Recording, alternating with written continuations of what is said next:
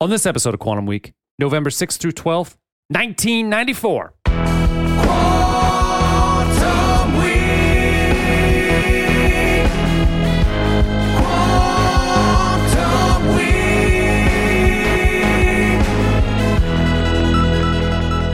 Welcome to Quantum Week. I'm Matt. I'm Chris. Quantum Week is a show in which Chris and I leap into a random week of a random year and we talk about movies and music and headlines.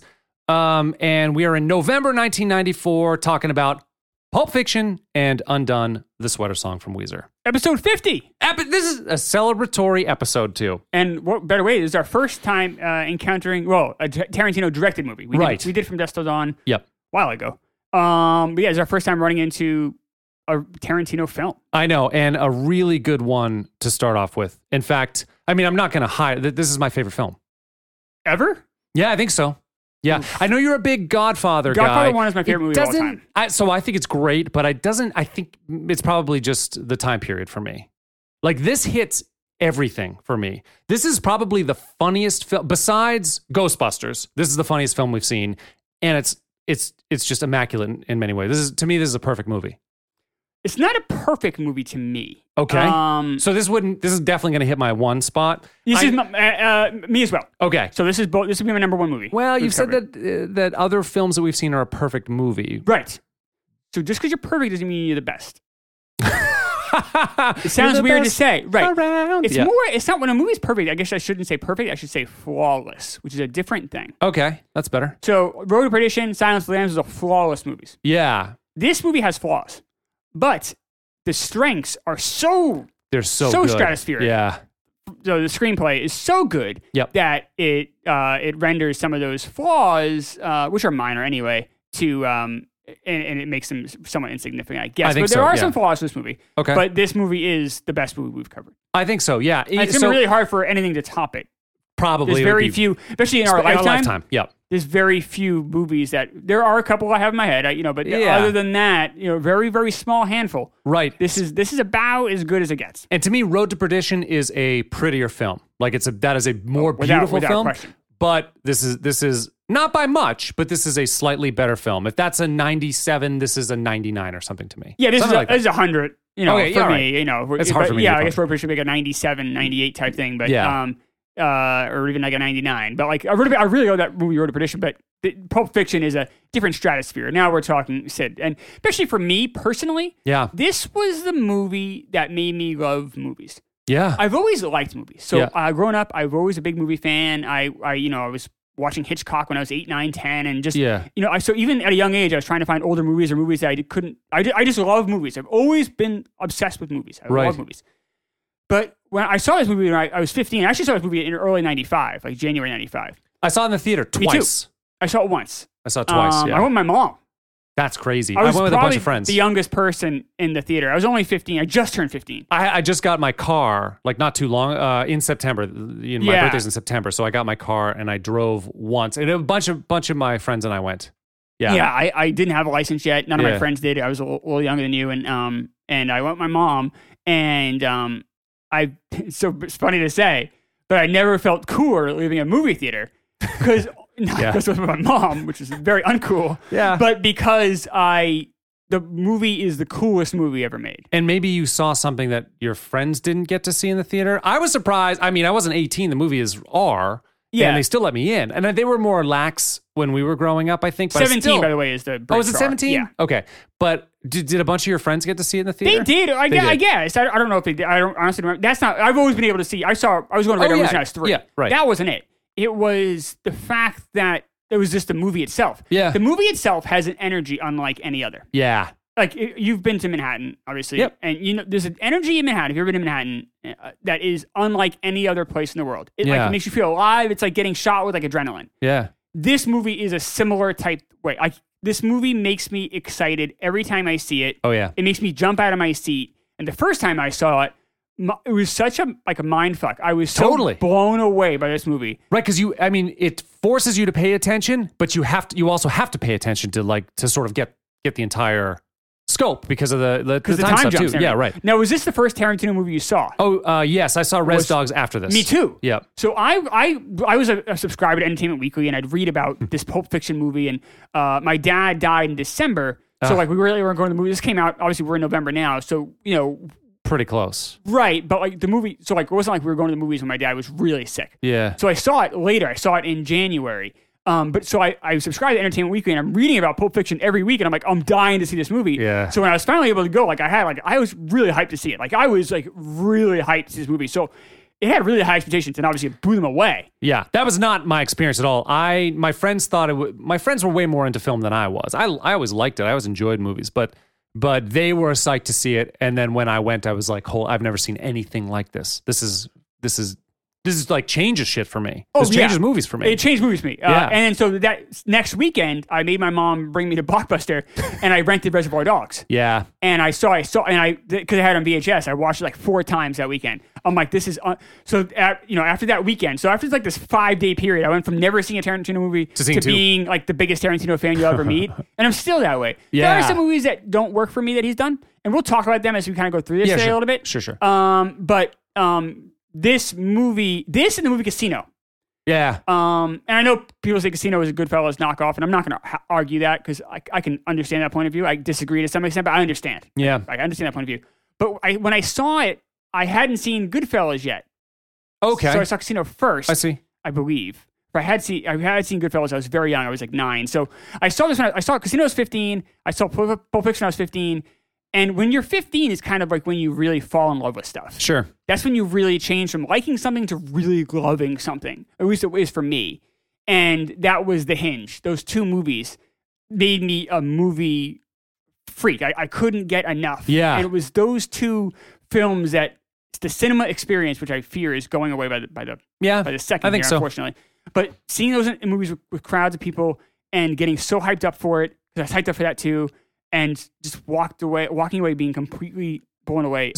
So it's really the perfect movie for the perfect time because it's the perfect time in your life to really start to get awaken to this type of thing. And it's just such an amazing film to see, particularly in the theater, that, perfect movie, perfect time. Exactly. I bet if someone was 10 years older than me, they probably have the same reaction like Goodfellas. Probably. Or whatever. Yeah. Or if you're 10 years younger, you have a similar reaction to maybe The Matrix or something. Oh, could be. I don't like The Matrix, but I know a lot of I can people. see. But like something that's like a movie that changes the game. Right. Now, Casino did not change the game. I don't mean it like that, but Casino had certain things that really, the way it was shot, really just, I fell in love with it. Yeah.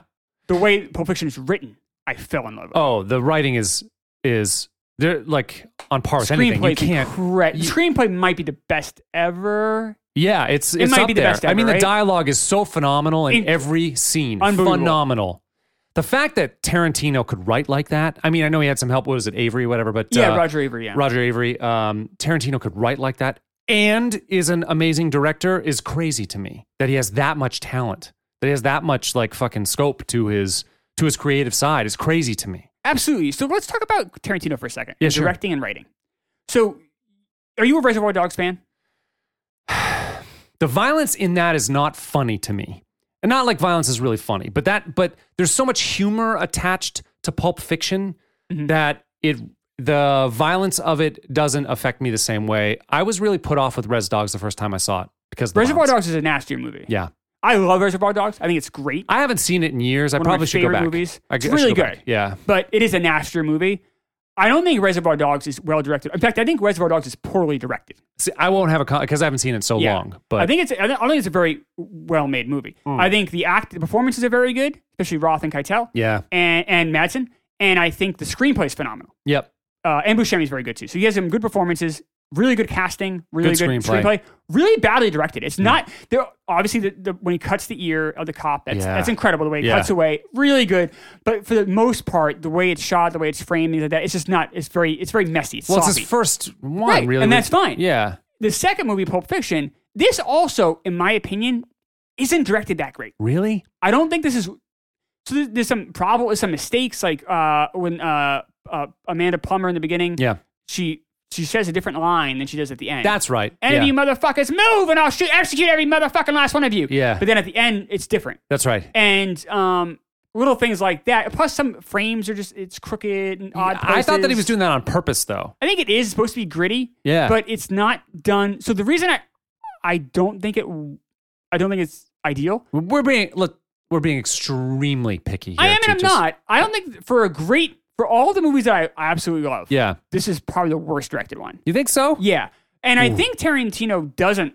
I mean, I don't want to speak of Tarantino, but I don't think this was the ideal because you look at his other movies and he becomes an amazing director. Yeah. So like take like well, I think it all like I think Jackie Brown might be my favorite Tarantino movie. I haven't seen that in forever either. That's fantastic. Yeah. That's a much better directing job than this. The screenplay is not as good, but Yeah. it's direct. And then Kill Bill. That's when we get that stylistic Tarantino that's basically making like a flawless looking movie. Yep. And then even like Hateful Eight, which I don't like.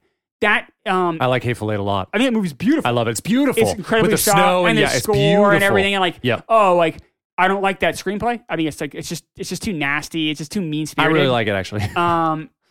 Yeah, and that's and Yeah. I wouldn't.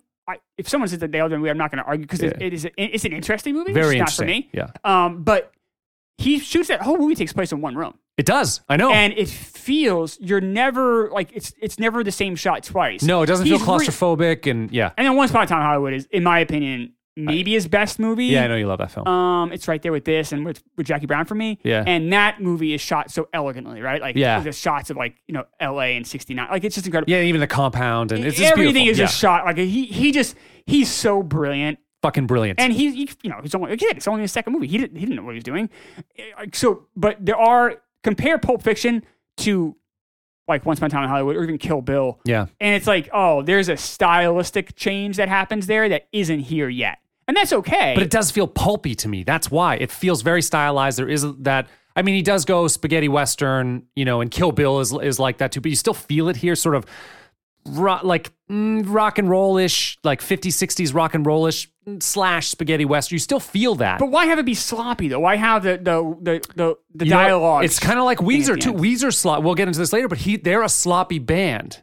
But Tarantino's not a sloppy director though. No, but maybe he was at the time. I don't know. I just think he just didn't know. And You're probably right. Okay, like Yeah, he was young. He's maybe 29 or 30 second at the time. fucking movie. Yeah, it's like, the second film. Yeah, that's really fucking hard to do. Right. And they're on a tight budget too. He's not able to go in there. There's and a lot of moving parts. it's very complicated incredibly script. complicated. Right. So yeah, it could be. But that's my biggest gripe is Yeah. that there are some sloppiness here. But having said, this is a very minor gripe.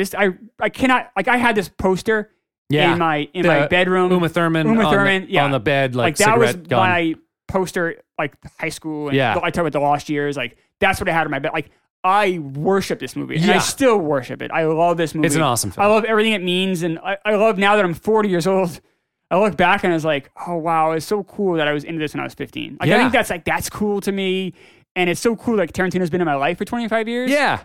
and I really love this movie so much. Is he your favorite director then? Yes. Okay, he is. I think that's probably the case for me. Yeah. Yep, I love his films. He's my absolute favorite. Yeah. I hate Grindhouse. In my opinion, Yeah, I'm cool with it that, but doesn't exist. I like that shit, I think Hateful Eight is an interesting movie. I don't really care for, but it's interesting at least. Grindhouse to me is just it's schlock. Yeah. But everything else he's done, I've loved. I mean, Even we Kill haven't Bill, even you've loved talked- because I love Kill Bill. I like it a lot. yeah. I would mean love. I really this is part of the movie I really love. I Yeah. love that movie. Yeah.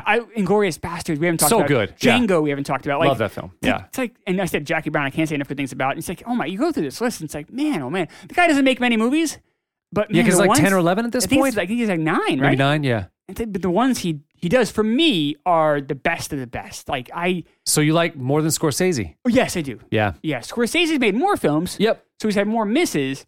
Scorsese, I think Tarantino does a better job at reinventing himself. Yeah. And does a better job at genres. Even though sometimes it does feel a little bit like, oh, retreaded a tiny bit. Like with Django and Inglourious Bastards, they're shot. The scenery's different, but some of the similarities there. Both have Christoph Waltz. Yep. Both have are doing like a re-shift off history. But yet they still feel like unique and fun films. Totally. Yeah, Tarantino, Scorsese can get caught in a genre too much. And when he bleeds off that genre, it doesn't always work. Where Tarantino very rarely misses. Yeah. But I mean, we're talking about like, what great thing do you like less? Like, I actually love both great things a lot. So Yeah. I found this movie hard to, like, thinking about how I wanted to talk about this. I found it kind of hard because so much, everybody knows this film. Like, there's Right. no point in me giving a synopsis. Everybody knows this film. Everybody's seen this film. It's on the top of many lists. Yeah. People love this film. So I found it kind of challenging. Like, what's there new to talk about Or what, you know what I mean? Like, what's the... I know. I didn't want to have a conversation about what's in the suitcase. Right. All right. It's Evo and Body. Next, Yeah. let's just move on. It doesn't really matter. It doesn't matter. Yeah. But I do want to... I actually have a question for you. Yeah. I mean, people listen to it hopefully to get like our critical takes, which I think Sure. we do a little differently than like, say, The Ringer, which doesn't really do criticism. No. So which of the 3 stories do you like the best? Which one do you like the least? Or how do you rank those 3 stories? That is really hard. I think I can... Just as a gut reaction, I think I connect better with the Butch, more with Me the Butch too. story. Yeah, I just Which think is it's not the popular. wildly crazy. Yes. It's just so crazy. The Butch one is my favorite. Yeah. And I think- know yeah. typically everyone loves story 1 the most. Was that the Bonnie situation one? No. The- That would be Vincent and Mia. Oh, yeah. I mean, that's actually, I think, my least favorite. Oh, And- really? And I do love them. I love it because I love the stylized shot as they're walking through. What is it, Jack Rabbit Rabbit? Slims? Oh, it's so cool. So and then to great. the dance scene. It's just so, and you see John Travolta in his most endearing. Like, he's so endearing in this. Like, you really like him, but it's still my 3rd favorite. But he's also a total shitbag. Yeah.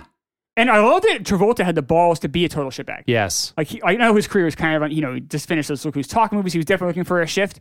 But he plays this dopey piece of shit. Yeah. And he just embodies it. But he's so sweet to Uma Thurman and He's this. nice to her. Yeah. I love that, like, the movie, I love how, like, you mentioned the grittiness of it. I love how it showed, like, what real drug dealers are. Like, real know. drug dealers are like Eric Stoltz. Yeah. They're walking around in a bathrobe. You think he's going to live in a nice apartment? They're No. like, they're just like scumbags. Like, they're just losers. Like, that's like what, they're like, Yeah. who's the girl with the shit all over her face? That's my wife. That's my wife. Like, it's just funny. Like, that's just, and I love even in story 1, like the back and forth with with Samuel Jackson and Travolta to open the movie. Oh, I know. It's so good. Royale with cheese. I mean, it's almost it's brilliant. Brilliant and beautiful. brilliant. But you like the Butch one too. Which one is Just because it's so wild, you think? I think a lot of oh god. So that's first off you have the Christopher Walken. There's a monologue, Walken, of course. which is incredible. Oh my God. One of And- the best monologues ever. And I know maybe some of our younger listeners haven't heard that, haven't been in the theater. So my that when gosh. I was in the theaters, that got the biggest laugh. Yeah. And then the other big laugh comes when Bruce Willis is talking to his girlfriend,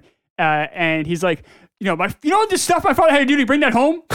I'm not gonna get into it right now, but there was a lot of stuff, and it's just like the fact when Christopher Walken says, Up his ass. stuck this up his ass for 5 years, died of dysentery, my ass for 2.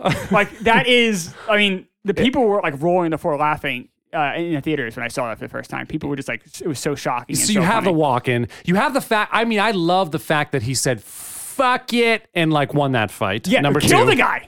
Well, I mean, yeah, but was so adamant about winning. and you wonder, so I noticed something here in this way. You probably noticed this a long time ago, but I noticed something here when Butch is with Marcellus Wallace and he goes to the bar and Vincent Vega's there and they look at each other and they have like a little altercation moment. I think Vincent Vega makes fun of him for taking that he knows he's going to take a fall. I think he makes fun of him for that there. And so I wondered then if that was like the impetus that put him over the edge to say, fuck it.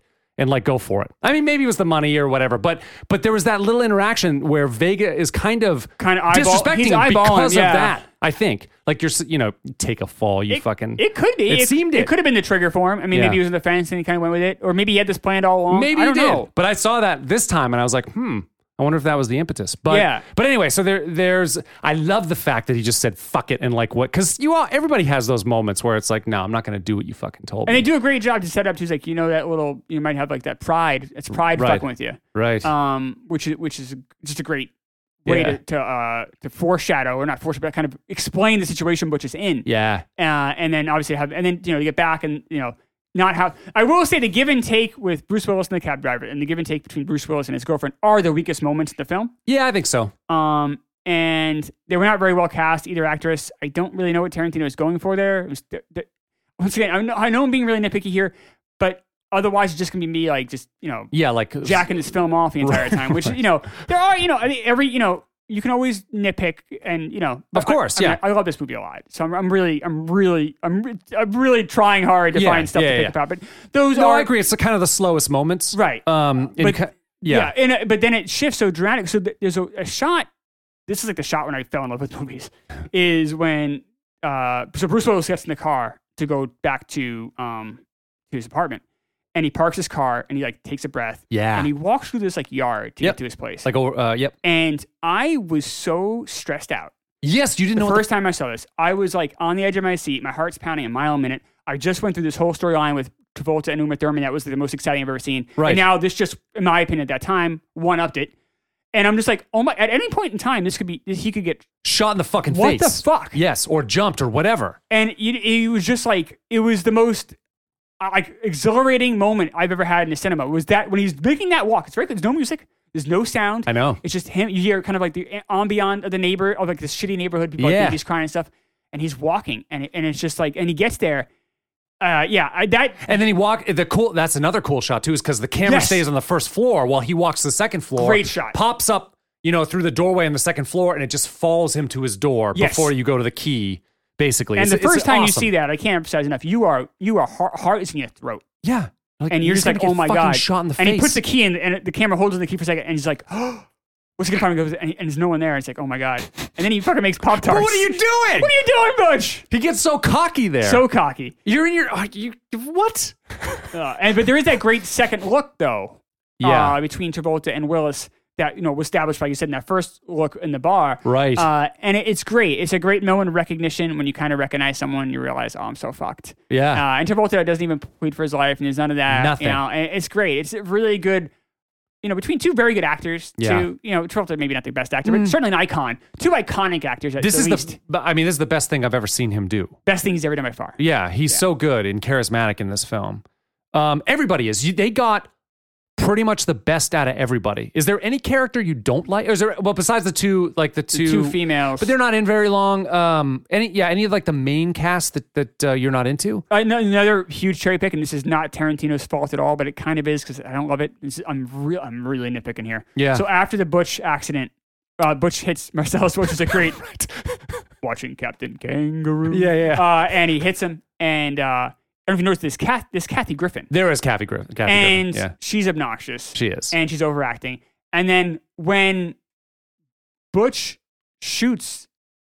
when Marcellus shoots at Butch. Yeah, and shoots a woman. Hits her in like the side or something. Yeah, or maybe Marcellus is coming out there. I forget how it happens, but the woman realizes, oh no, that's right. The woman realizes Marcellus is a gun. That's what it is. Yeah. Marcellus picks up the gun. Yeah. And she makes Kathy Griffin sitcom face and then backs away very comedically. And it's like, you're drawn to her anyway because she's the one person you recognize, which Tarantino had no idea at the time. No. But like, she's like, was a terrible cat. Like, there's a big reason why you never see Kathy Griffin in another Tarantino movie again. Yeah. And he does work with a lot of the same actors because she's like fucking mugging it. Yeah. And it's like, that's not authentic. I know I'm really cherry picking here, but that was like the thing. It's like, I fucking love that scene though, as they're stumbling around. That's such a great scene. Like, it's not stumbling and shooting. It goes back to that greediness. It's not pretty, but that's what happens. You get fucking car accident. It's not an action movie. You're gonna fucking be, fucked up, dude. And then for them to like get into the pawn shop and the whole thing turns. That's just, it's nuts. It's so I do want to nuts. address this because some people in 2020 do have a problem with this movie. I do not. Some people do. Yeah. And they feel that it might be kind of like anti-gay, some of the it's stuff. just a predator rapist. I mean, exactly. What the fuck? It's a rapist. It's a rape scene. It has nothing to do with anyone being gay. No. I mean, you could be right. I just wanted to. Yeah.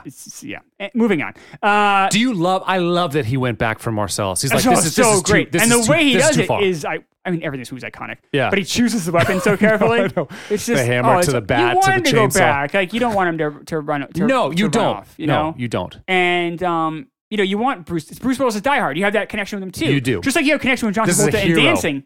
You have a connection with Bruce Willis being the hero. Right. Both guys, one guy has to dance in the movie, and one guy has to go be the hero. You kind of you know that in your gut. You need that. And Tarantino, such a film buff, always delivers on that kind of stuff. Tarantino is such a master entertainer. Yeah. That third beat is the one I find by far the weakest. So the Uma Thurman one? Nope, that would be the Bonnie situation. I'm sorry. Oh, the Bonnie situation. You think that's the weakest? The third act. So, but that does include them getting to the door. You're talking about that whole storyline. Right. So them talking in the car, getting to the door, going in there, confronting Brett. Not that at all. The third just act, the Bonnie. Just Okay. The Bonnie situation. Basically, I'm sorry because of the time for jumping around. I'm trying to. So it's identify. basically just like with the movie. So the second, it's basically the title card. I'm saying it's the Bonnie situation. Yeah. Okay. It starts with the guy who's actually Marvin. Kind of, but it starts with the guy in the bathroom. Oh, and that's actually Rosanna Arquette's, brother. Yeah, that's right. Sister. I think I'm not sure if he transitioned, but I think he did transition. I think he did. And I think he might have went back. I also think he may have committed suicide too, which is very sad. But he, at the moment, it was a he, so I'm going to go with that. Yeah. Was in the bathroom with the gun. So that's when it starts, and it's just that. So basically, from that moment on, is the weakest of the 3 acts to me. And I do, could be right. and I love the wolf character. Oh yeah. I think so. Out of main characters, Tarantino himself is the weakest Oh yeah. as Jimmy, even though he does do a good job playing a shitty guy. Yeah. But not a good guy, but he does. He probably doesn't need to. It could be someone else. And I get it. And we talked about this a little bit with From Dusk Till Dawn. Like Tarantino doesn't need to act. I guess he just had to get out of his system. Sure. It's just unfortunate because it doesn't need to be there. And it's just, you could find someone who's. It could have been. Imagine if somebody else was in that role. I mean, Carrie Elwes from Princess Bride, someone like that, a snobby kind of guy would have been perfect for this. But whatever, it is what it is. But like Keitel is so great, so awesome. And to save a bullet like Keitel for the 3rd act is so great. That's actually a really good point. You've got an awesome actor. Yes. Who was just in Res Dogs with you. Yep. Who actually, I think, helped get that film made. Totally did. Without Harvey Keitel, Reservoir Dogs would not happen. Yeah, and we're just going to save this bullet to give some, give the fans some fucking, eye candy. He's 4th billed in the credits. I can't remember. Yeah, but by the time that happens, you've gone through this. You forgot he's in this movie. You do, yeah. You would forget him. Of course you do. The first time I saw it, I was like, oh fuck, it's right. We get that. Right. It was, and to have him, save the day is so great.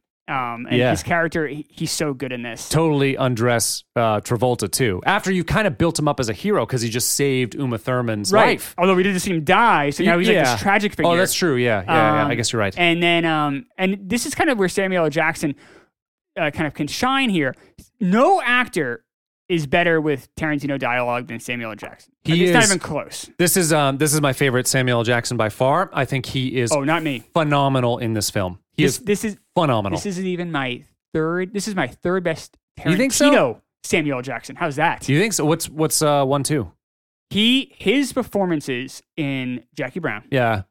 And in Django Unchained. Yeah. He's great in Django. He's great. Fucking evil. Yeah, he is evil. He is so evil in that movie. I love him as the kind of a hero in this. I love his character arc. He's so bad. He's so evil in Jackie Brown. I can't. It's been so long since I've seen that film. He's so good in that movie.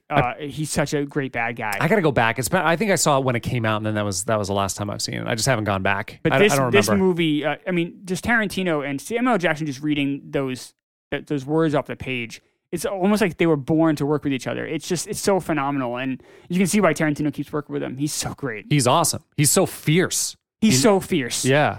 And he's such and committed, and he's totally believable. He's menacing, but he's also funny. Yeah, like that opening scene with him, eating the Big Kahuna burger. I know. It's like, oh, Sprite. May I have a and he drinks it all as a total like putting his cock on the table, basically. Like, basically, what the fuck? Yeah. What are you gonna do about it? Right. Say what one more time, motherfucker. Yeah. Say what, like that speak English and what? Yeah. Right. That's a great one. It's all it's all just phenomenal. I mean, this movie is so good. I love this film. Edge of my seat the entire time. I love this film. And I haven't seen it I must have been over a decade. Really? Because I don't typically rewatch. I do some films I rewatch, but it doesn't. But so it was lovely to see again. This is one I watch every couple of years or so, but I had the VHS. So when I was between I'm like 17 and like 25, I probably watched this movie a couple hundred times. Like I know every word they're gonna say before they say it. Like I know every oh yeah. I'm just I know this dialogue maybe as well as I know any other film's dialogue. I mean, This maybe Batman, the '89 Batman. I think I might know better because I came out when I was 9. I had the VHS and I just saw it a million times. Yeah, but this is right up there with it. Those 2 movies and maybe Back to the Future are probably the 3 I've seen the most. Yeah, I probably saw this 20 times, I guess, in maybe the first 10 years of its existence or something. Yeah, love this film. Uma Thurman, so good in this. Yeah, she's great. She is amazing in this. Yeah, she's great. She's very good in Kill. She's amazing in Kill Bill. Oh, she's phenomenal to do all this, like the physical stuff. And and the dramatic stuff. And the dramatic stuff is amazing. Is she better in this though? No, I think she's better in Kill Bill because you get to see her carry it. She can carry that film. Yeah. She carries that film. Yeah, no problem. True. It's a different degree of difficulty. It is, but she's great in this. Do you want to talk about the Oscars? Yeah, I did want to talk about that, and I also wanted to ask you. Yeah, let's do the Oscars first. I wanted to ask another question after that. All right, let me find. So I know it was nominated for 7. Right. And they only won one. It was a screenplay. Right. So let's go through. I'll go through some of the major ones here. Okay. So Best Picture. So every decade you have one movie that's like that one Best Picture over that. Really? Like so like Raging Bull lost. Right. To Chariots of Fire, I believe. Like Goodfellas lost to like Dancing with Wolves. Yeah. And yeah. Even a few years later. So this one's worse. I think the other one's worse, but so here are the five nominees. This one might be worse because you have there's only two here that should be in this conversation. So Forrest Gump won. Yeah, which is baby boomer porn. I think it's a good movie. It's fine. Yeah, it's fine. But it's not. I had like a lot of people pan it way. I'm more of an apologist for it. Me and too. I think Tom Hanks is really good. And I think the film is good. But this is. But we're talking. I know. Pulp Fiction. So Pulp Fiction. So the other movies nominated were Four Weddings and a Funeral, which is actually I like that film, but it's not. That should not be nominated. Quiz Show, which actually is pretty good. That's a good film. Pulp Fiction. Yeah. And Shawshank Redemption. Right. So, and those are the two. Shawshank and should be in the discussion for me, and I love Shawshank Redemption. So what do you like better? This one's better. This is a better film. Yeah, that would be number 3 for me in our list. When we get to it, that'll be we'll get out there now. So but that'll be after Road to Perdition for me. This would not be. So Shawshank would be ahead of Road to me. Okay. The older I get, the more I like Shawshank. It's a great film. Like, I mean, I've always loved it, but like the older I get, the more I love it. The strengths that Pulp Fiction have are the exact opposite. So like, yes, Shawshank is a better directed movie than this. Shawshank has amazing visuals. Think about it. It's all taking place in some shitty prison, and yet every scene looks different. The scene, Tim Robbins coming out of the sewer, the rain. Oh, falling, I know. There's so many visual things, even like little things like Brooks was here. Just like the way it was shot was beautiful. The screenplay can at times be a bit corny and a bit cliche. Can be. Where Pulp Fiction, at times, directing can be a tiny bit sloppy. It can be. The frames don't quite work. But the screenplay is just phenomenal. Just blows you off the screen. Actually, the acting, I love Tim Robbins in that film, and I think Morgan Freeman, that's probably the best Morgan Freeman, too, for me, but they're still not as good as the actors in Pulp Fiction, to me. The supporting cast, I completely agree with. Yeah. The leads, you might be right. Samuel L. Jackson. And I mean, I guess you would say Samuel L. Jackson's better than Morgan Freeman. He is. Right. So you kind of have that debate. So let's go into the actor debate then. Yeah, okay. So there were 5 nominees for Best Actor. Tom Hanks won, of course. It was the second win in a row for Forrest Gump. Yeah. Morgan Freeman nominated for Best Actor. Right. Nigel Hawthorne for The Badness of King George. Don't know it. Paul Newman for Nobody's Fool, which is a very good movie, and he's quite good in it. Don't know it. Doesn't deserve to be in the conversation with some, but he's quite good in it. Yeah. And John Travolta, Pulp Fiction. So basically, it's Travolta versus Freeman. If you want to have that argument, I think, or you can include Hanks if you want to do. But I just think so. I do not normally like Travolta at all. I don't think he's good in anything. I agree. Ever. Like I think he's just a terrible actor. I agree. I think he is so awesome in this film. So good in this. Yeah, and it's like his only like peak, whatever. I think he's better than. So wait, Morgan Freeman, not Robbins. Robbins wasn't the actor. Robbins didn't get a nomination. That doesn't make sense. Morgan Freeman should be right. Should be. So Robbins did not get. So that doesn't make sense. Keep in mind too, just for our younger listeners. Yeah. Shawshank was like the 5th person invited to dance here. So those 4 movies: Quiz Show, Forrest Gump, Pulp Fiction. What's the other one? Four Weddings and a Funeral. Even right. Four Weddings and a Funeral was the 4th one invited to dance. Yeah. Shawshank was a distant 5th. Shawshank got a lot of nominations, but it had no one ever considered it to be a contender. There was no buzz. It was no buzz. Zero buzz. It was I remember I actually saw that in the theater, and then I saw it afterwards. You're the only one. Yeah, I loved that film. I say like somewhat facetiously. They showed that to me in school, in high school. They showed it, even with all the swears and shit. I watched that in my English class. Shawshank Redemption? Yeah, I did. In my modern English class. Yeah, we watched it. Wow. I read the book. I read the book. Yeah, we'll talk Shawshank hopefully more when we hit Shawshank. Hopefully, so we're talking about a movie. So no one ever considered. I remember at the time it was Hanks versus Travolta for Best Actor, and some people thought Travolta might win. Hanks I think was the favorite, but Travolta was certainly someone. If I'm going by memory here a bit, but Travolta was certainly in that argument pretty heavily. To me, Travolta is better than probably all of them here. I mean, Red is such a great character, but Travolta is so phenomenal. Yeah. Best Supporting Actor. So Martin Landau won for Ed Wood. Martin Landau is really good in that movie. I don't remember. He plays Bela Lugosi. It's just great. This failed actor. He's really good. Yeah. Samuel L. Jackson was nominated for Pulp Fiction. Should have won. Chaz Palminteri for Bullets Over Broadway. which is a corny role. Chad Palminteri, very good in A Bronx Tale. Yeah, but he's a good actor. Bullets Over Broadway is a very corny movie. Paul Scofield for Quiz Show. Don't remember. He's good. And Gary Sinise for Forrest Gump. Yeah, and Gary's good. I think Gary's is good. great. But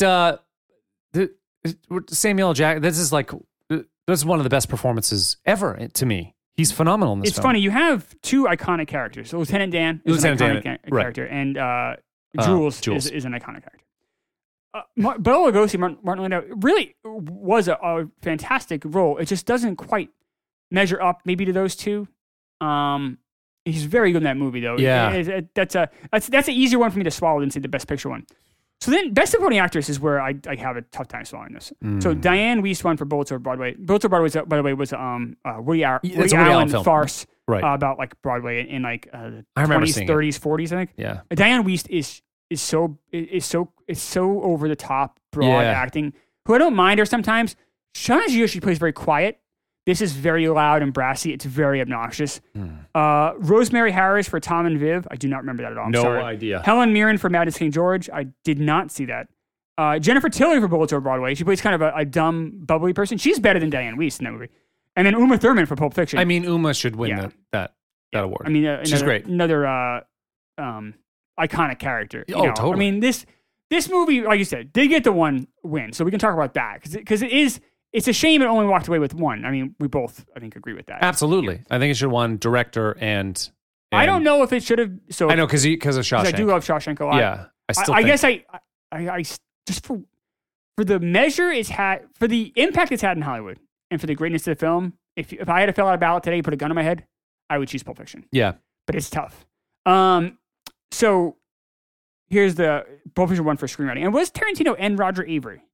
But however, do you know that I didn't know this, but for the film, Quentin Tarantino negotiated Avery to take a story credit as Right. opposed to co-writing credit. Correct. Which seems so it could be directed and written by, and directed which is by. kind of that feels a little shitty.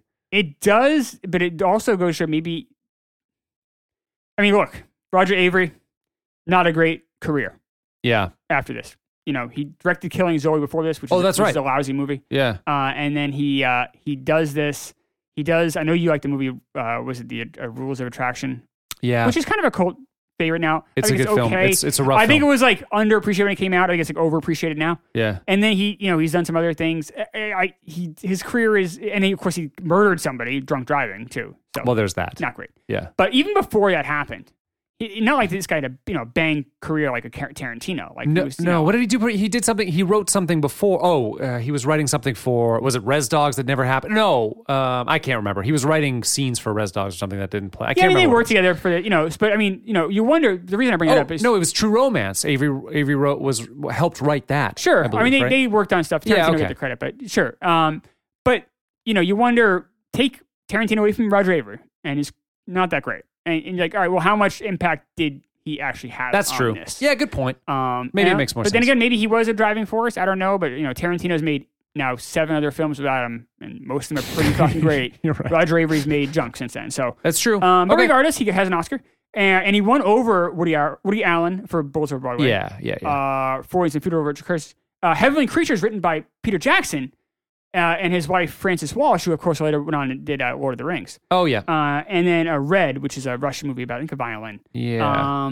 So that was for the original screenplay. Right. And the reason it took, Forrest Gump, remember, was already a book, so he adapted that. And Forrest Gump won for best adapted screenplay. That's right. And that's also where It's probably good that they weren't in the same category. That's the only reason it won. Yeah, and probably. also, didn't have to worry about going up against Quiz Show. Yeah. It didn't have to worry about Shawshank. Yep. Or even like Madness, King George, or even Nobody's Fool. It was able to kind of, and that way too, I think the Oscars felt like, all right, we can give it something. We'll give it that. Which a lot of times, if you go through the history of Oscars, that screenplay award is kind of like the backup prize, if you will, I see. for great films. So they're like, this is a new director. We're not quite sure. Whatever. This is Exactly. we can't quite, but we'll give them the screenplay. I've heard it referred to as the Cool Kid Prize. Nah. If you are maybe kind of this new hip person onto the screen, haha, I guess pun, but you get that. How much do you want to do more Oscar talk, or can That's we? it. I'm good. So how much do you get credit? Do you give the AFI for their list? So not much. So Because I think it's a good like litmus test for thinking about 10 years ago or 20 years Right. ago or whatever, 30 years So ago. a few things to AFI. So I have a little bit of history, personal history of that. A tiny Okay, bit yeah. too. So the AFI, just so you know, that's AFI, American Film Institute, puts out its top 100 movies. They did it in Right. 2000, and they around 2010. I think so. They do it. Yeah, Was it they that might have big? even done it again in 2020. They didn't. So they haven't They done didn't. it since. Oh, okay. And I emailed them about it Oh, a couple years ago. And maybe it's not every 10 years. Maybe it was every 8 years. That's what it was. Something like Yeah. that. And it was like, it was supposed to come out in like 2017, and it hadn't. So I'm like, hey, do you guys have one coming out? And they're like, yes, we do. We'll have it out shortly.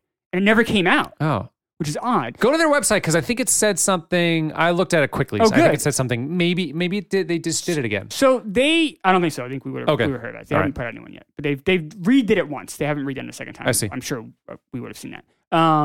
But what they should really redo it though for coronavirus. Like it's something to get people talking about movies again. I know. They really should. Something. But they do kind of say right up front, hey, we value older movies more than newer ones because They we're do. afraid of putting a newer one up there. And in the moment, it's a classic. But then as time goes by, you realize Right. maybe it's not. So like, think about something like Manhattan by Woody Allen, right? Yep. Manhattan is a beautiful Yeah, film. he says we talk beautifully about it all the shot. time. Gordon Willis, or at least I talk. You haven't seen that? I know No. I have, but it was so long ago. Yeah. I So don't remember. Gordon Willis did this. It's one of the most beautiful films ever made. Yeah. Yep. Okay, but it deals with him wanting to fuck him fucking a high school girl. Right, so- it's really weird and disturbing to watch. Okay. So like in 1979, kind of weird. In 2020, it's like what Really? the fuck is Yeah, going on? yeah, And we just like can't. Birth of a Nation. Yeah. If they had done AFI list in 1925, 1935, which about like Al Jolson, right. Those would have been jazz singer. top 5 or something. Those would have been like one of the biggest Yeah. movies, but like you're like, maybe not. You wonder if something like Gone with the Wind will drop a bit now. But so they do say that. Having said that, though, it makes the list not really worthwhile because Pulp Fiction is gonna be like 92 or 74. it is. It's 94 right now. Yeah, it's like all right. And so some of these films, like I get, but they don't. Like I understand Citizen Kane changed film, but it's still the techniques are different now. So you've got Godfather makes sense above it. Schindler's List, though, I mean, Wizard of Oz. I understand it's the first color for Wizard, but still, it's not. Is that really a better film? That's not like a top 5 film or top 10 film. Is that really better than Pulp Fiction? Fuck no. How do you gauge it? So like, let's say you had one person. I grabbed a 30-year-old who had never seen movies, whatever. Like, all right, Yeah. I'm gonna have you watch Pulp Fiction. I'm gonna have you watch Citizen Kane. Which one do you like better? The problem And is they're all gonna say Pulp Fiction. Yeah, they are. So there is an issue with that because we're used to more modern filmmaking. And even though now Right. Pulp Fiction is 25 years I old, know. but it's still like that influenced Right. film from that point forward. So And that's the A5's argument. It's like, all right, well, I see that. How do we judge it? but it's still a better it's still a better film. It's a better movie. I mean, it's an impossible task, and it's basically just done to create debate. The only thing Yeah. that kind of I'm a But little 94. the only thing I'm a little sour on isn't so much that Pulp Fiction is 94, which I don't love. But I don't I'm love okay it. with that actually. I'm not okay with it. Well, here's why I'm okay with it. Yeah. Is that at least it's there. The problem is there are many, many, many films from the last 30 years that aren't even on the list. Yeah, but- and the list is there to create debate. So if you have on a movie that no one's heard of from 1918 just as a placeholder, Yeah, and that's shitty. you don't have something that's iconic film or a great film, I don't know if Shawshank's on there. It might be. It is. It's above. That's what I was going to say. So you got Sound of Music. Oh, that doesn't count. So Lord of the Rings is above it. Yeah. To the Fellowship of the Ring. That doesn't make sense. Or Saving Private Ryan is a great film, but it's not. It's not the same But if caliber. you break the list down by decade, Yeah. the most recent ones are sorely they're not on the list. I see. Comparatively. Yeah. And that's when I had the problem because now we can't have the debate because the list isn't real. Right. You're taking a movie that from 1941 that maybe no one's ever heard of, only real film geeks have heard of. Yeah. Like Bringing Up Baby, I talk about that a lot in this show, and that is it's like a slapstick Comedy. Yeah. comedy, Romantic comedy, right? Yeah, and it has like a leopard, or a tiger. Yeah. Yes, it's an historic movie. It's like one of the first like true romantic comedies, but like it's not good. Like I mean we can pretend it is, but it's not. Like I would never want to watch that again. I just have a tough time with it because I just think it trumps a lot of these films. I mean, I could understand if it were, I don't know, top 50. I could sort of get behind it, but I was looking at a bunch of these. Forrest Gump's above it. Raiders of the Lost Ark is above it, and I love those are great films. But it's not fucking Pulp Fiction.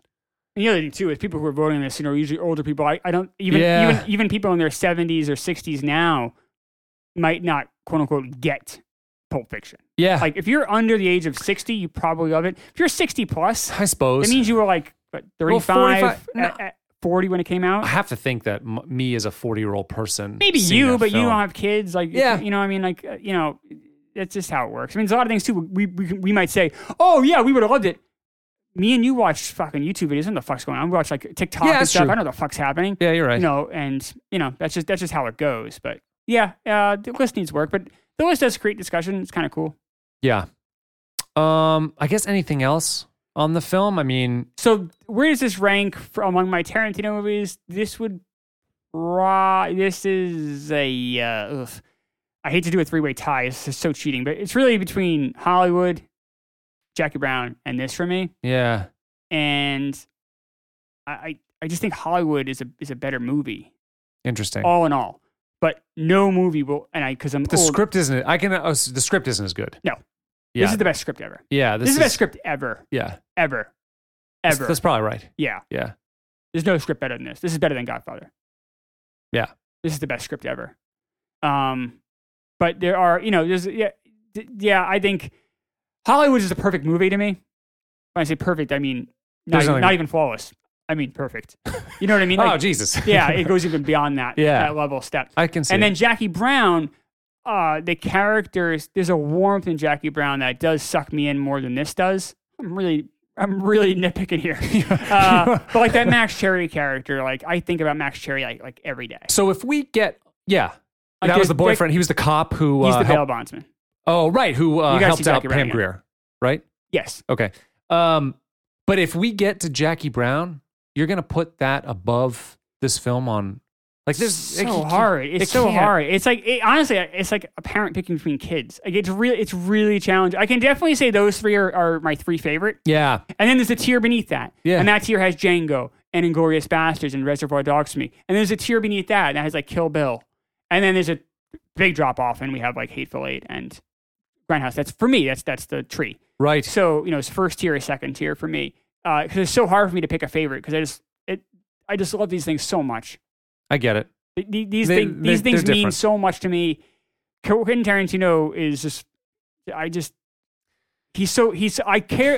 love Tarantino movies like I love Sopranos. Like that to me is like artwork. Oh, it's Anytime there's a phenomenal Tarantino artwork, movie yeah. that comes out in the theater, I was very lucky to see Hateful Eight. I saw it in New York before it came out. Yeah. On I got like tickets to a special release. I got to go and sneak into that. That was awesome. And then I got just like everybody else, I'm sure, but like the Thursday night that Hollywood came out, I was in New Hampshire. I went and saw it, the day before. I just don't want any spoilers. I clear off everything on my calendar. I look forward to it for the second the trailer hits. I love movies because of Tarantino. yeah. All right. Maybe that's a good place to end. Definitely number one for me. This is a great film. Me too. Love this Number film. one, it's going to be hard to knock off. It really is. We may go years. I will say a quick sneak here. Uh-oh. So we are going to pick. So for our birthday weeks, we get to pick the week. Oh, I forgot this. Our rules change all the time, so you'll just have to remind me. We've been consistent with that. It didn't change. We never said that wasn't the case. Yeah, exactly. Wait. What are we going to do? Pick our favorite? We get to pick our week. Oh, pick our week. So That'll be good. For Matt's birthday, when Matt's birthday comes, which is September. Yep. you can pick whatever week you can pick that week. So you can pick whatever week you want. I'm gonna. And in November, I'll be able to pick whatever movie I want to cover. So that might knock Pulp Fiction off potentially if I could see if I that. choose something like that. But that's the only, other than that, or just simply lucky to draw. It's going to be and there's no way Pulp Fiction is ever going to follow my top 5. This will be my top 5 until we're finished doing this. Yeah, show. I can't imagine that's. I do not that's like possible. 4 movies in my lifetime more than this. Yeah, I think you're right. Yeah. Okay. Phenomenal. So let's move on to music. Weezer. So I have a very we've talked about this I think a little bit, but we went 48 minutes on Pulp Fiction. Yeah. Holy shit. Well, Okay. I mean, I think that's actually kind of light. You might be right. For This Pulp is gonna Fiction. be 50 is like a mega episode. It is amazing. Supersized. I mean, it's our 50th. right. It's celebratory. I agree. Kind of. I mean, it's fucking Pulp Fiction. I know. And Weezer too. And Weezer too. So, what I was going to say, so I have a complicated relationship with Weezer. A lot of people, I remember when this album came out. So, this is Undone. And it's off of their Sweater song. The Sweater Song, right. Yeah, in kind of quotes, but yeah, you're right. Undone / Or parentheses. or The maybe is Sweater it song. parentheses or Yep. dash, whatever. Yeah. The Sweater Song. Mm-hmm. I love the imagery of this song, by Me the too. way. Like the idea of like, I'm already leaving. Like you're already getting what you want. I'm leaving. But if you want to like destroy me, Just hold on to this string and I'll fucking unravel right in front of you. I mean, I love that imagery. It's really great. But this album did not mean a lot to me when it came out. This is their debut. The Blue album. The as it's Blue called. album. Yeah, it's called Weezer. Yeah, because Right, they but it's do known in the as the circle, Blue yeah, album. yeah. Right, that's right. And mostly because I think the first song that introduced me to Weezer was the Buddy Holly song, Sure. which I despise. I don't mind that song. I fucking despise it. I just hate the I hate the I understand. conceit, right? But I always really loved this song. A few of the songs on this album I really loved. I think this is a great song, and "Say It Ain't So" is a great song. So those are the three. And "Jonas" is another great song on this Sure. album too. The first one, but those are Those three are the three big hits they had. on they this album. are. And Yeah. I was just introduced to Buddy Holly Well, first. that was on MTV all the time. All that the video time. was always playing. I know, and I didn't like that either. It just seemed I everything liked the was video. so It was fake. fun. It was very. Yeah, it does not feel authentic. And I know they're doing that on purpose, Right. And that's I think a Spike Jones directed one as well. He directed this. Which I don't one. like this video. I actually really love this video. It's a oneer, which is cool. It's a one shot. Yeah, so and- so they enter like a kind of the camera. It's black and white. The camera Yeah. enters sort of a stage and flips flips, around, yeah. and you see the band on stage, Weezer on stage, and then as they start playing, it goes to full color, and you see it's all like blue. And I think it's a really cool, really and cool. At the end, dogs run in. Yeah, for they- unexplained reason. That's probably the weird part of it. But there's the like a drummer pack of noise in the drugs. video too. He just runs around the drum kit playing at the end. It's just for some reason it's does just he really do that? aggravating. Yes, it's very annoying. He's also very disaffected. Okay, part of it is, do you know how they filmed this thing? They filmed them playing too fast, like faster, sped That up, makes sense. and then It feels like it's slow. Yes, and then Yeah. to get the slow mo feel, they dialed it back down. Are you I love Spike Jones. I think he's genius. He does some cool stuff. Yeah, and I really like this. I thought that was a very smart idea. It's cool. It's not. I shouldn't say I don't like it. That's not true. I don't love it, I guess, is a better way to say it. But that's not fair. I'm kind of holding it to high expectations to Spike Jones. I can understand that. Yeah, I think he did both. I think he did both of these. I think you're right. And I like Buddy Holly video. But I also understand how someone would. Yeah, That's a fair. it's Ken Doll weird plastic. And I have this issues song with, is that yeah, we'll too. I'll get to my issues with Weezer later too. So Yeah, well, but anyway, so I've never liked them until the great Warden of the North said we sort of recently. Well, yeah, we trade I thought you back were gonna say albums. Pinkerton.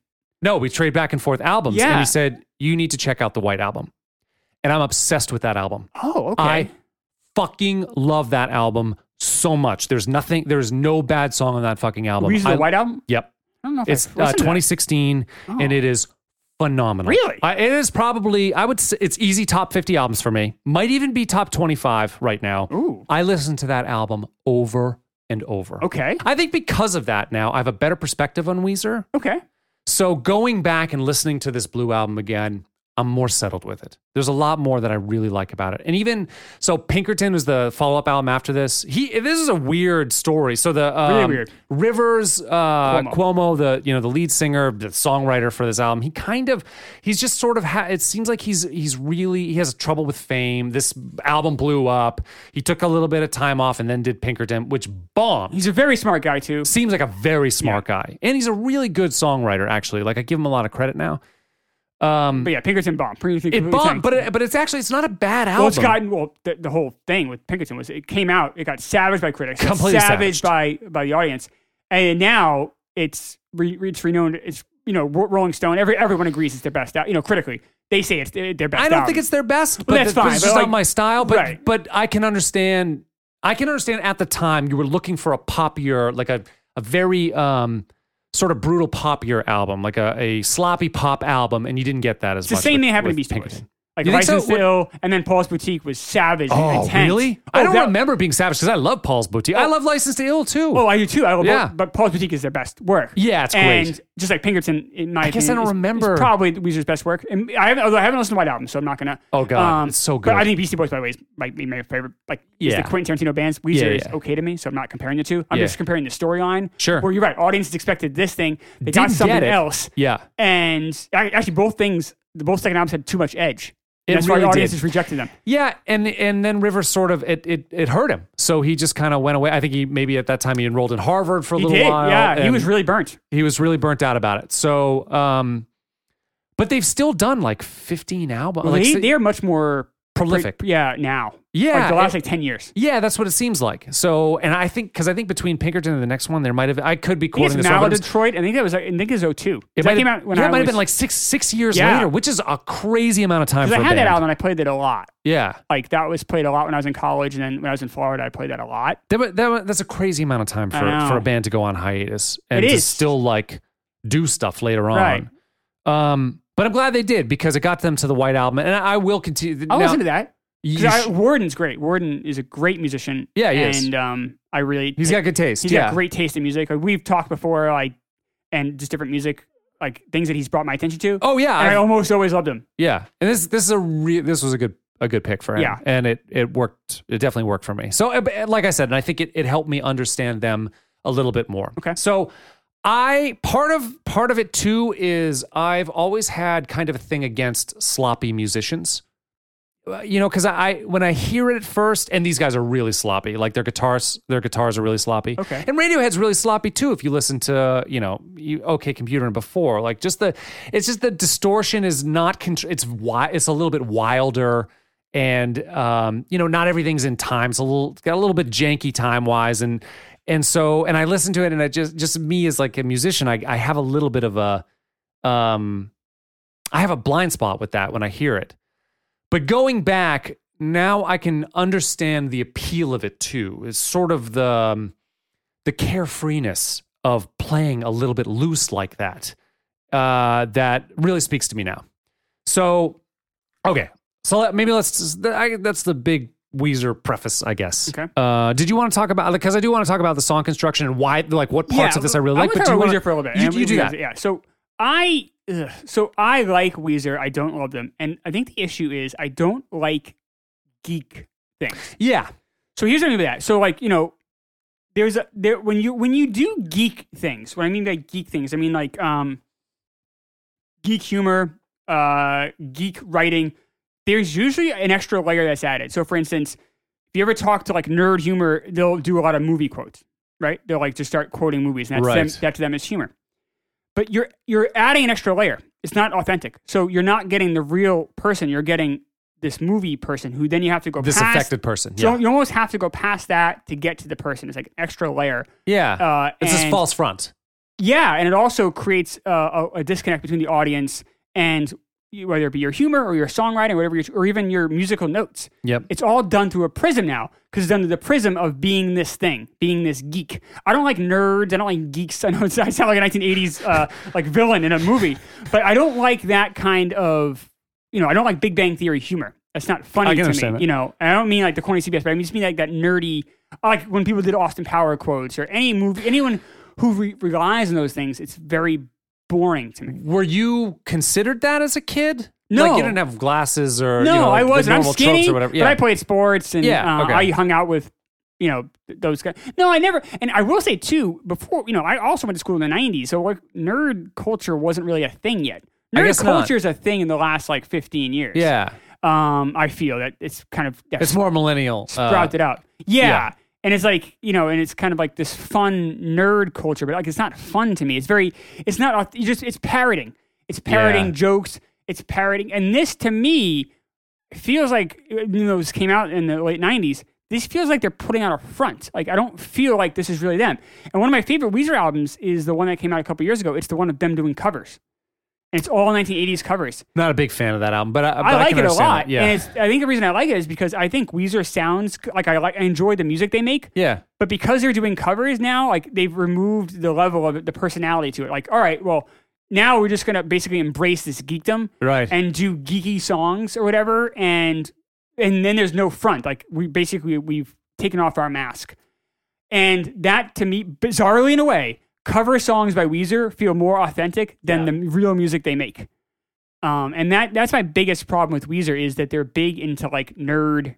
They feel like they're trying to be this nerd culture. When I think the reason I like Pinkerton so much is I feel that's the one time they kind of like, you know what, like fuck it, like here's who we are. Like it's Yeah.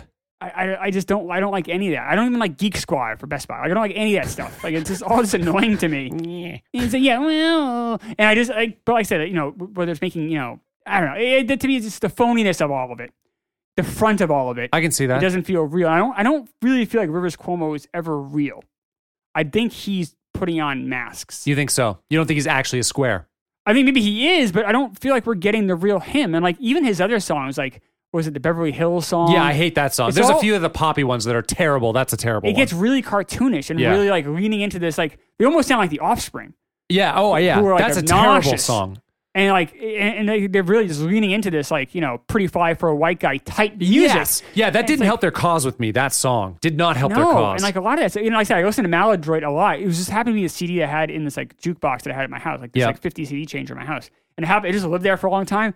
But I never really liked the album. yeah. But, like I had it in there for whatever reason forever, and the music just sounds. I listened to it again today. I was like, man, this just sounds so forced. Like they're trying so hard. Like just be yourself. Yeah. Do you think they were more carefree on this album though? More like more More authentic? than like the Maladroit, more than that Yeah. Beverly Hills album for sure, but not as much as Pinkerton. And I still feel like they're putting on a front. I wonder if you won't feel that way at all with the White Album. I'll I feel check it it's out. like peak songwriting for them. I would The songwriting totally is check it out. fucking Yeah. phenomenal. I love. Yeah, But that's my knockout loser. Having said that though, I do like the song a lot, and this might make my top 5. This won't This is make my my favorite song off this album. My favorite is "Say It Ain't So," but I do like this. That's one. my very close second. Yeah. So those two could almost flip. This won't hit my top 5, but I do really like this film. I really do like this song. Yeah. So I do want to talk a little bit about some of the reasons why. So first of all, I just think it. You know, there's an experience that you have with music in general. It puts you in a place, and this does it for me. And it's surprising that it puts me in this place, even though it's constructed the way it is. And I love those surprises. And what I mean by that is, so I've got my guitar. I'm gonna play a few things, but I a lot of times rail on very simple song construction. And this is very simple song construction. The most basic chord structure in rock and roll is the blues progression of 1-4-5. We've talked about that before, but if that's the 1 chord, 4 chord, 5 chord, that's every Who song. Teenage Wasteland, like Yeah. it's everything. You know, it's a very standard progression, and it bothers me a lot when I just hear that. This is the standard.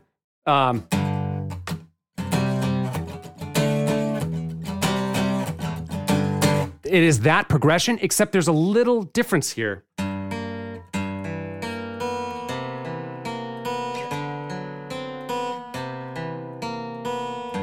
There's a little difference, and what that difference is he's playing between the minor and the major of this key. I've also said this on the podcast before, but there is the third of the chord is what defines whether it's major or minor, happy or sad. That's G minor, so that's sad. You just change one note, 1/2 step, and it makes it major, happy. And he is playing between the minor of that and the major. He is doing both of those notes. He's going. He's singing, and that's the vocal part too. Da da, ba da, ba da, ba da, ba da. He's singing the minor to the major of that key, and you never do that. So he's basically saying never. he's going like happy, sad, happy, sad, happy, sad. Yes, you never do that ever. And that's it's such a slap in the face to not define the key. Like No, you say you never do that. Why? I don't understand. Like, why? because you're not so the whole point of that third is to define the key you're in. It gives you the prism with which you're going to look through to see the song, to understand the key of the song. It's like, oh, this is home to me. But he doesn't want to give you home. He slaps you in the face with it. And the rest of the song, so when you go into the chorus, it does sound like home. It sounds like major again. If you want to destroy my sweater. He's not playing between that minor and major anymore. It's not there anymore. So he does give you home in the chorus, but during the verse, it's just so unsteady and weird. it is. Yeah, and I can really appreciate that. I know I talk about Radiohead all the time, but there's a song off OK Computer called "Climbing Up the Walls." It's a song in minor. It's a really creepy song. And what they do is there's this high note that happens, and it's the major third above there. And it's so creepy because the whole song's in minor. So it's that pull away from your home that kills you. And I love it. I love that he does it in this song. It's crazy. It is slightly unsettling. It's certainly unique. Very unique. And it does like, and honestly, even since then, 25 years later, Yeah. I hear those notes and I immediately know it's this song. You know what I mean? Like, Oh, it's you like not always even a know. question. It's like stamped. Yeah. Yeah. I did want to also like point to another part of this here. There's this cool thing. So they also do this weird thing with phrasing. Usually when you're a drummer, you're keeping time, you're keeping the beat of the song, right? Keeping movement happening in the song. But you are also signaling when things are about to change. So you do things like drum fills, right? You might go, and it sort of signals that you're going to move on to a different section. The drummer on it, I think it's Patrick Wilson, does not do that. He signals after the change has already happened. And that's unsettling too. Here, I want to play it.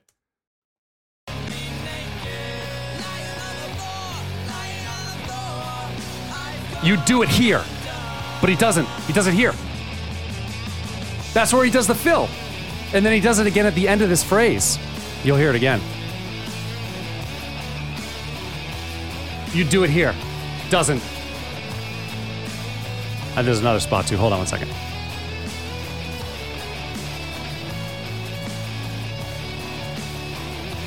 You do it here. Doesn't. Does it there. He does it one measure late every time. It's so unsettling because you're trying, like he's basically signaling. It sounds to me like it's an elongated phrase. Like they put an extra measure in because he's not doing the fill to change to the next scene yet. So the whole thing is herky-jerky like that. I really love that part of the song construction. I think that's pretty much... Good song. Yeah, it's a good song. Talked about the video. I'm going to tweet that out too because it's a really great one. So when they did that cover album that you're talking about, they did Africa by Toto. Yes, it was one of my favorite songs. I hate the way they covered it, but that doesn't matter. I don't mind the cover, but it once again goes back to that nerd culture because that's become like a hip fake song to like in a way. Yeah, but I like the song naturally. I love that. Yeah. Toto is one of my favorites too. I love Toto, but they parody this song. For the Africa video, and it's Weird Al doing Rivers Cuomo, and it's the same shot. It's an interesting thing. I'm going to tweet that out too. Okay. And I think that's it. I like the song. Yes. All right. Personal story. Where were you? Wow. Okay, so I'll make this quick because we've been an hour in or whatever. But this is my junior year in high school, so I had just gotten my license at the end of September 29th. And immediately bought a car within the next couple of weeks for like $350. It was a Dodge Colt. You remember what year? 86 Dodge Colt. Nice. It was this little gold bean is what it looked like. It was we had the 86 market corner then. I had 86 Plymouth Sundance in my first car. Is that what you had? Yeah. I also had a Chevy Nova after that, which is a very similar car, and a Dodge Omni, which is a very similar car. But yeah, it was like $350. Yep. Just this simple little thing, no power, anything whatsoever. Well, yeah, it's whatever, but it's so simple and easy to drive. Not easy, easy to take care of. But yeah, so this is like where as soon as you get your license and you buy your car, it's like your freedom happens. Everything changes, especially in New Hampshire, like a more rural area in New Hampshire. Everything changes. Yeah. And I was in high school. Most of my friends at that time. So I was living in Hooksett, but it was a feeder school to Manchester Central, which is a big school we've talked about. Most of my friends at that point were Manchester folks. So now it gave me access to go and see them and do cool things like drive to the movies. Right. And see Pulp Fiction twice. But the other thing that happened too was a junior year, most of my friends were also older. They were a year older than me. In fact, the people that I still keep in touch with from high school, there are very few of them, were all older than me by a year. And that's cool. Grade or just age? By grade. Okay, I mean, more than that because I was 7. I'm young like you, right? For my grade. So I graduated at 17. But so they were a grade older and then also older. And so they were all seniors then. Right. So they kind of got to run the school. And then I got, not really, but I got more privilege because of that, including my buddy Ben. He was like the class president. Super cool guy. Everybody trusted him. Really nice, awesome guy. He got to leave.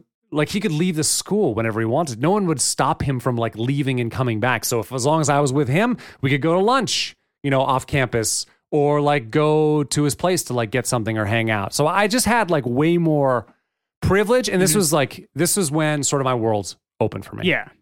And this was the first year where I was playing live as a musician. And I was in a band with Ben. And we had a gig at Green Mountain College which is weird. You're a high school band like playing in. Yeah. But that was like one of my first real shows, playing this like stupid. It wasn't a good show. There wasn't like hardly anybody there, but it was still like go to Vermont, Right. play a show outside. So this is like huge, like, world expanding time for me, where I started to explore the world on my own without my family or parents or Nice. whatever. Yeah. Yeah, that's very good. Yeah, I think so. News? Headlines? Headlines? So there's really only 2 headlines this week because one of them is so huge. Oh, God. And we'll get right into that. November 8th was the midterm elections.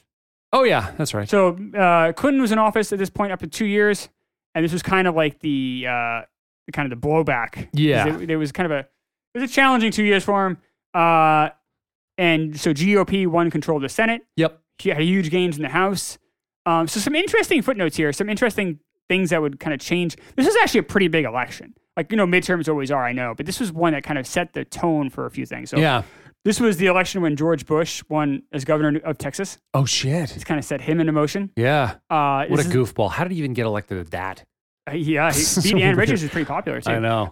Ted Kennedy beat Romney in the Senate, but that kind of put Romney on the map. So before this election, Mitt Romney wasn't really a thing yet. And then he ran against Ted Kennedy. Ted Kennedy beat him pretty handily, but it was closer than people had ever thought of. Right. Kennedy, whatever.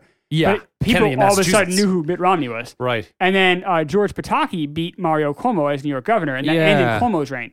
So you had kind of the beginning of George Bush, the beginning of Mitt Romney, but you had the end of Mario Cuomo. Yeah. And also, this was the election that made Newt Gingrich eventually I was gonna say Speaker of Newt. the House. Yep. He had already obviously a senator, but this gave him power. Right. And then him and then to me that's the best politics possible was that 94, 96. They got so much accomplished because you had Republicans and Democrats actually working together. Yeah. Clinton, for all of his faults, is a really bright guy. He's Democrat, but he's a really bright guy. And a rapist, Newt- but yes. Yeah, well, I'm taking all that out of it. Okay, we can Just take for that the out. politics of it. Sure. Newt Gingrich, he has his own fault. Newt Gingrich left his fucking wife who had cancer. He's had like 5 Yeah, wives. really too, I shitty think. guy Yeah. too. So you have 2 shitty guys who are very bright, who have different political ideologies Yeah. that work together and got amazing stuff done, and they balanced the budget. Like they got, by the time Clinton left office, we had a surplus. Yeah, it's probably the only time it's ever, because now we're at past 20, now we're fucked. 20 trillion. Yeah. And now we're so 22 trillion. divisive. Yeah. But Clinton and Gingrich never liked each other. They never pretended to like each other. They Right. both, Clinton's kind of like this charismatic, more handsome guy. Hmm. Newt Gingrich is like squat fellow who thinks he's the smartest guy in the room, even does. prior to talking to Clinton. Yeah. But they worked it out and they fucking got some middle ground. And eventually it fell apart and it got ugly and nasty. But at least for a couple years, it kind of worked. Yeah. That to me is kind of like the dream scenario, but it'll never happen again. November 11th, Yeah.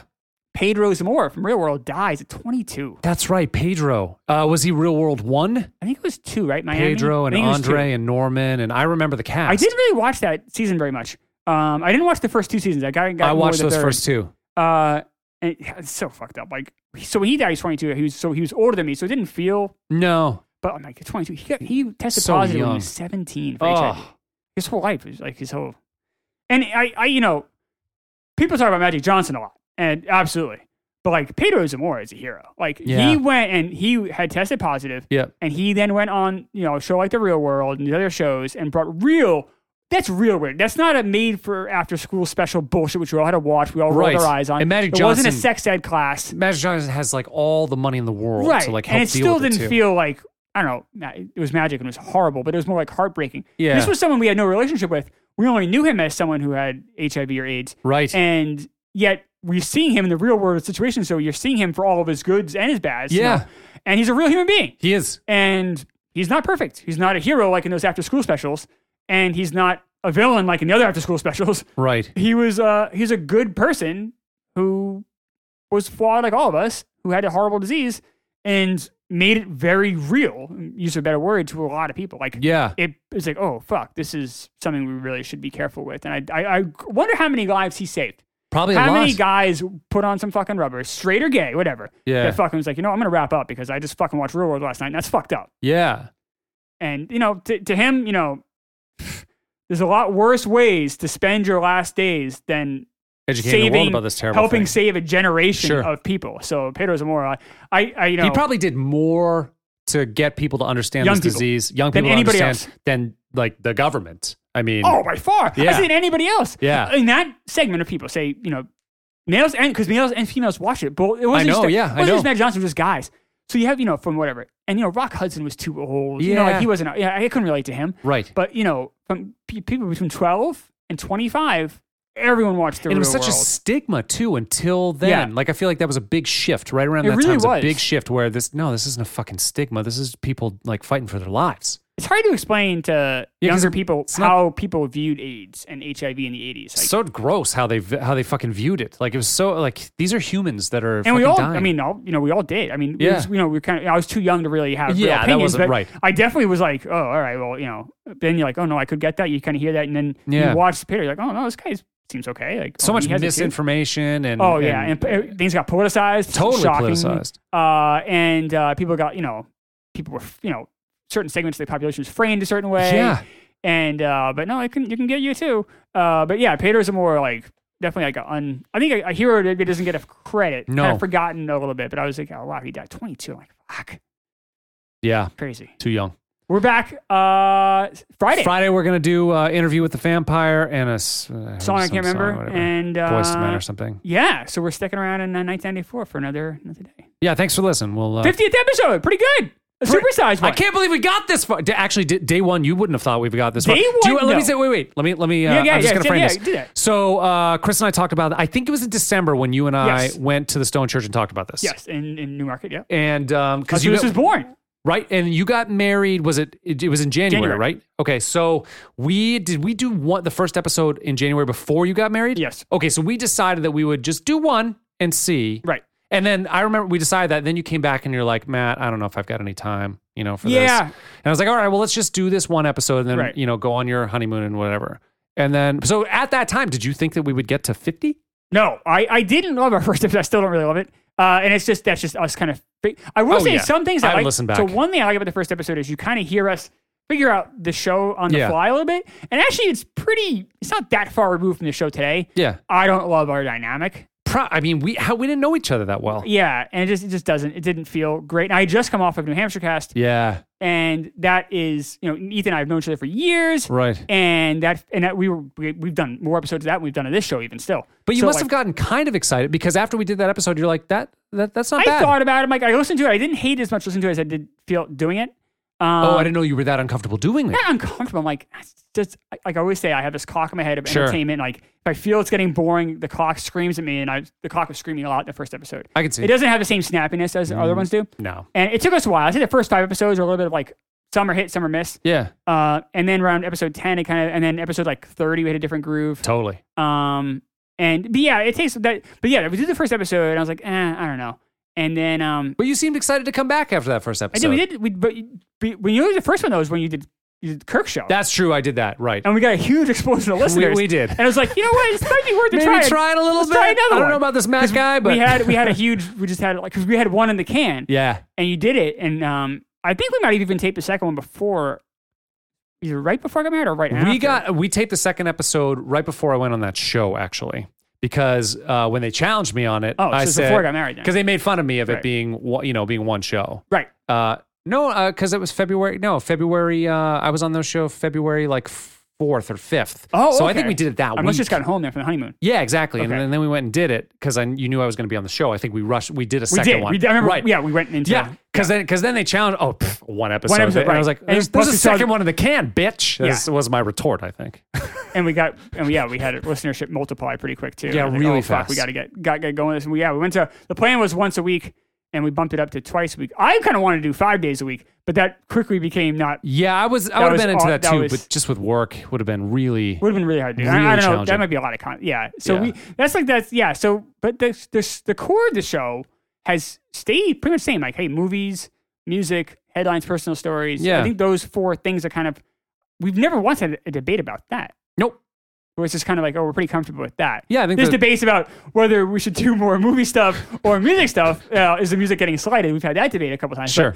But, mostly on air. But the 4 tenets of the show we kind of agree with. Totally. Yeah, I think it's really worked. And people's feedback has said the same thing. Like, well, I really like to hear some of the personal stuff. And I'm glad because that was one of the, I think I've said this multiple times, but that was one of the things that was really important to me is that it's a situation. We had a very unique situation where we both like and respect each other, but we don't know each other that well. So Right. this would be a good way to like kind of hash that out too on Right. air, which was sort of a neat dynamic, I think. But 50 is pretty amazing. I mean, that's awesome. That's Maybe we'll get to 100.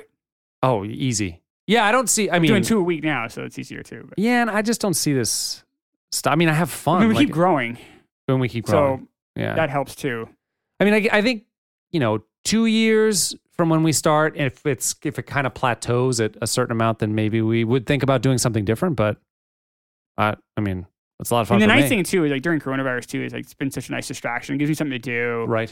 and it's just like it's different. It's like the great thing about the show is like unlike other shows, we're not relying on content that's Exactly. like happening around us. We're not a reaction show. I mean, I guess we are, but we're reacting to weeks that happened a long time ago. Right. So there's always different eras to play off of. Like just the structure of the show allows us to kind of keep going with it, and it never really feels boring. I haven't been bored with it yet. I haven't been bored with it. Yeah. I think if we're stuck, I've had ideas of doing things maybe stuck in 1 year, things like that. Maybe if you do that, I could see maybe getting a bit tiresome potentially. The Right. fact that we bounce around so much does keeps me invigorated. Yeah, because actually, when we do hit the same time period for a few weeks in a row, It gets does a little get tired. and then Yeah. we move on to another decade, and it's like, okay, this is refreshing again. Right.